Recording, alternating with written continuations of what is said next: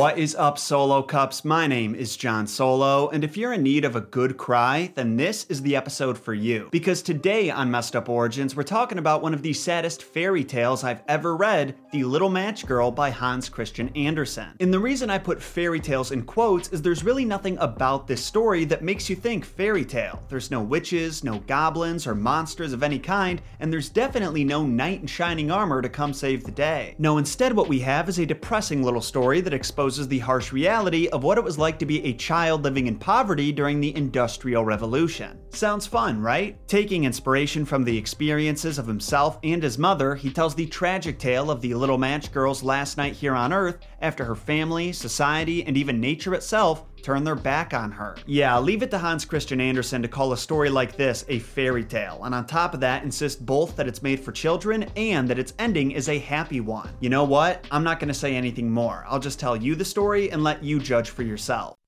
Chapter 1. The Sad Story of the Little Match Girl.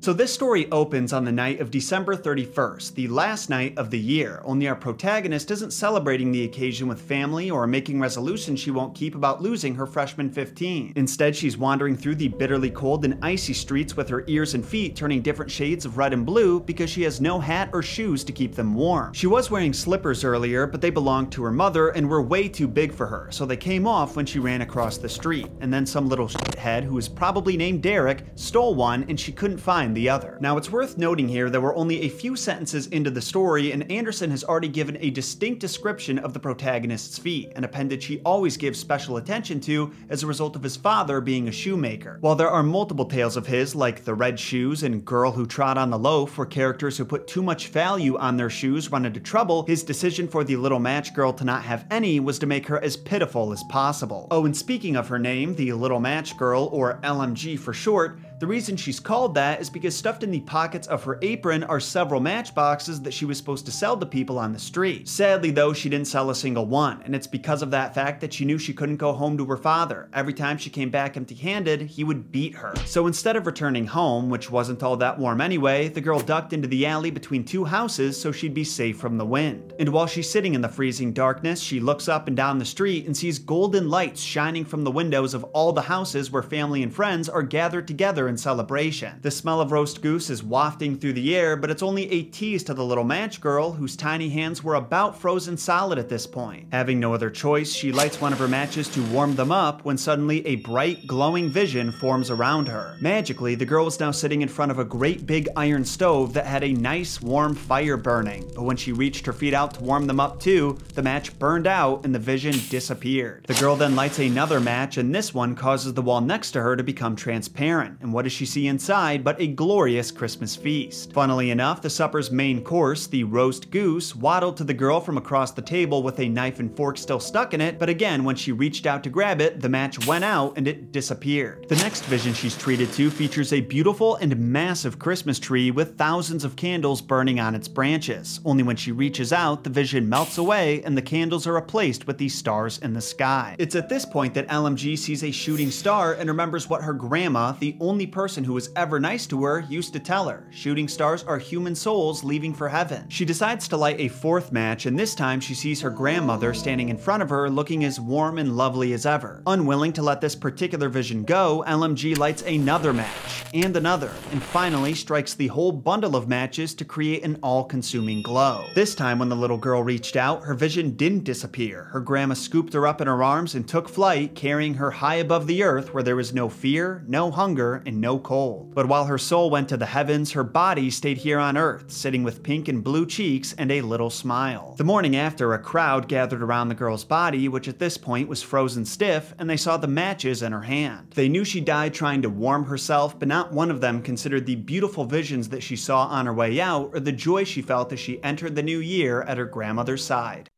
Chapter 2. Inspired by True Events. To anyone who is left confused by that ending, I'll just spell it out for you. R.I.P. LMG. Now, if you're anything like me, the ending of that story had you asking one of two questions. What the actual f*** Andersen? And why? As in, why would anyone write a story for children that's about a little peasant girl who spends the last holiday of the year completely alone and freezes to death? Well, like most of Anderson's works, there are levels to his inspiration, and what provided the spark this time was a publisher who sent him 3 woodcuts, a special kind of painting, and asked him to write a story about one of them. I'm sad to say that we don't have a copy of the woodcuts to show you, but Anderson himself said in his diary that he chose a scene that depicted poverty and deprivation, a ragged little girl with a handful of matches, and his reasons for doing so were pretty fascinating. As we've talked about several times now, Anderson had a real rough start in life, with his father dying while he was still young and getting bullied at school for being poor and having atypical interests, and as a result, he could identify with the poor little girl in the picture who was just trying to get by. But what amplified the inspiration Anderson took from the picture was what his life was like when the publisher sent him those woodcuts in 1845, because at that point, homie was living large. He'd written multiple fairy tale collections that sold exceedingly well, he was friends with celebrities of all kinds, and was actually staying in a castle with the Duke of Augustenborg when he wrote this story in less than a week. After experiencing such extremes at both sides of the financial spectrum, Anderson wanted to shed some light on what life was really like for European children living in poverty during the Industrial Revolution. Man, I'm gonna feel so weird every time I get to that stage in civilization now. Some of LMG's story is drawn from Anderson's own experiences, like the bully who stole her slipper and the grandma character who was a reflection of his own grandma whom he adored, but the bulk of the plot was actually taken from his mother's childhood. She used to tell him a story about how when she was young, her father would make her go out and sell matches for money. The reason she couldn't straight up beg instead of selling something was because begging was illegal at that time, a fact that I find depressingly hilarious. Like telling people who have no food and not a penny to their name that they somehow have to find their way out of that situation without asking anyone for help is so absurdly stupid that I can't help but laugh at the idea. Alas, no matter what the laws were at that time, Anderson's mother wouldn't have felt comfortable asking strangers for anything, even a penny in exchange for a match, but whenever she went home empty-handed, her father would beat her while her mother would berate her for being lazy. So to avoid going through that for as long as possible, she would hide away under a little bridge until it got so late she absolutely had to go home, similar to how the little match girl hid away in that alley. Chapter 3: A Crappy Ending. So while Anderson may have been inspired by his mother's experience, he obviously made LMG's story end very differently. So what's the deal with that? Well, at first glance, I would assume that it's because Hans was trying to convey a message to the adults who were reading the story to their kids. That if they saw little ones suffering on the street, not to just brush them off because they could be their only hope for salvation. But honestly, I don't know if that's the case, because Anderson claimed that the ending was happy.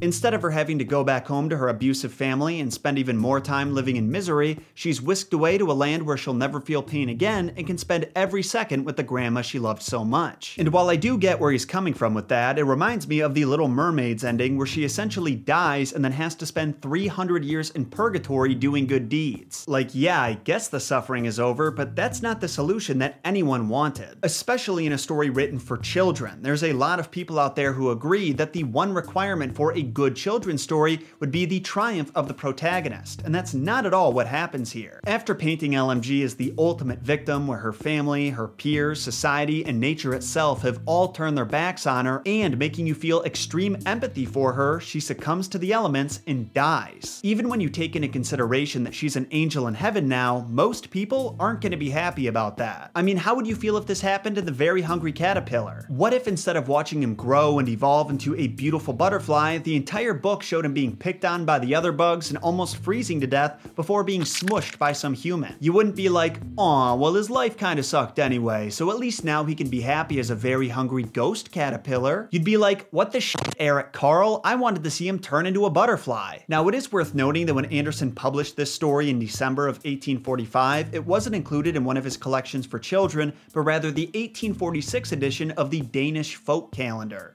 Though I'm not sure why. So it is possible that when he originally wrote The Little Match Girl, he didn't have little kids in mind as his target audience. That being said, it was included in the second volume of his second collection, New Fairy Tales, in 1848, just 3 years later, so regardless, he definitely thought it was safe enough for kids. The good news for those who agree with me is you can find plenty of adaptations by authors who took it upon themselves to give her a truly happy ending. One of the more interesting examples that I found was in Frances Hodgson Burnett's A Little Princess, where the main character sees a raggedy little peasant girl meant to be LMG freezing to death in the alley and buys her some freshly baked biscuits from the bakery, which then leads to the baker adopting her. Now, I know not everyone feels the same way as me about the Little Match Girls ending, and there's even folks out there who read the story as a child and it didn't hit them in a particularly sad way, so I do want to be clear that this is just my perspective. A sad ending does not equate to a bad ending nor a bad story. I just don't think I'll be rushing to read this one to my kids. Even though I do plan on sharing some other messed up stories with them,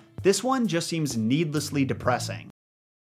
Thank you all for tuning in to the Messed Up Origins podcast. We're posting episodes every Monday, Wednesday, and Friday. So don't forget to sacrifice the 5-star and follow buttons to the algorithm gods to make sure they bless your feed with more mythological and folklore content. If you have any thoughts on this episode you'd like to share, like if you really enjoyed it or are dying to correct my pronunciation of something, hit me up under the Messed Up Origins handles on Twitter and Instagram. And to those who are craving more Messed Up Origins, feel free to check out other episodes of the podcast or look up my YouTube channel called John Solo to experience the original episodes complete with visual aids and custom-made artwork. Until next time, Solo fam, my name is John Solo, and don't forget, John shot first.